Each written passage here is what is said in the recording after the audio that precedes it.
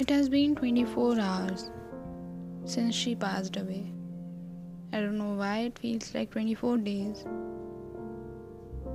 It is not for the first time I'm experiencing loss, but this is different. I don't know why this time I am not the ones expressing grief over tears. It was afternoon when I heard about it. I was not able to process it. I froze.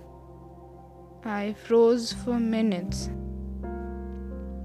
Till that moment, the phrase "पाँव तले ज़मीन खिसकना" was a mere thought, but it felt real. I kept wondering how death functions. I kept asking myself, is this for real? She was here last night. I saw her. Although tangled pipes and thousands of injections were the things I cannot forget. And I can't stop thinking. I can't resist thinking even when I'm going out.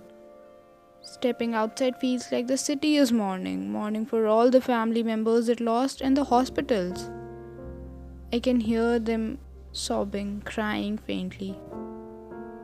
Yes, faintly. Not because the reason is not strong, but it is tired of crying.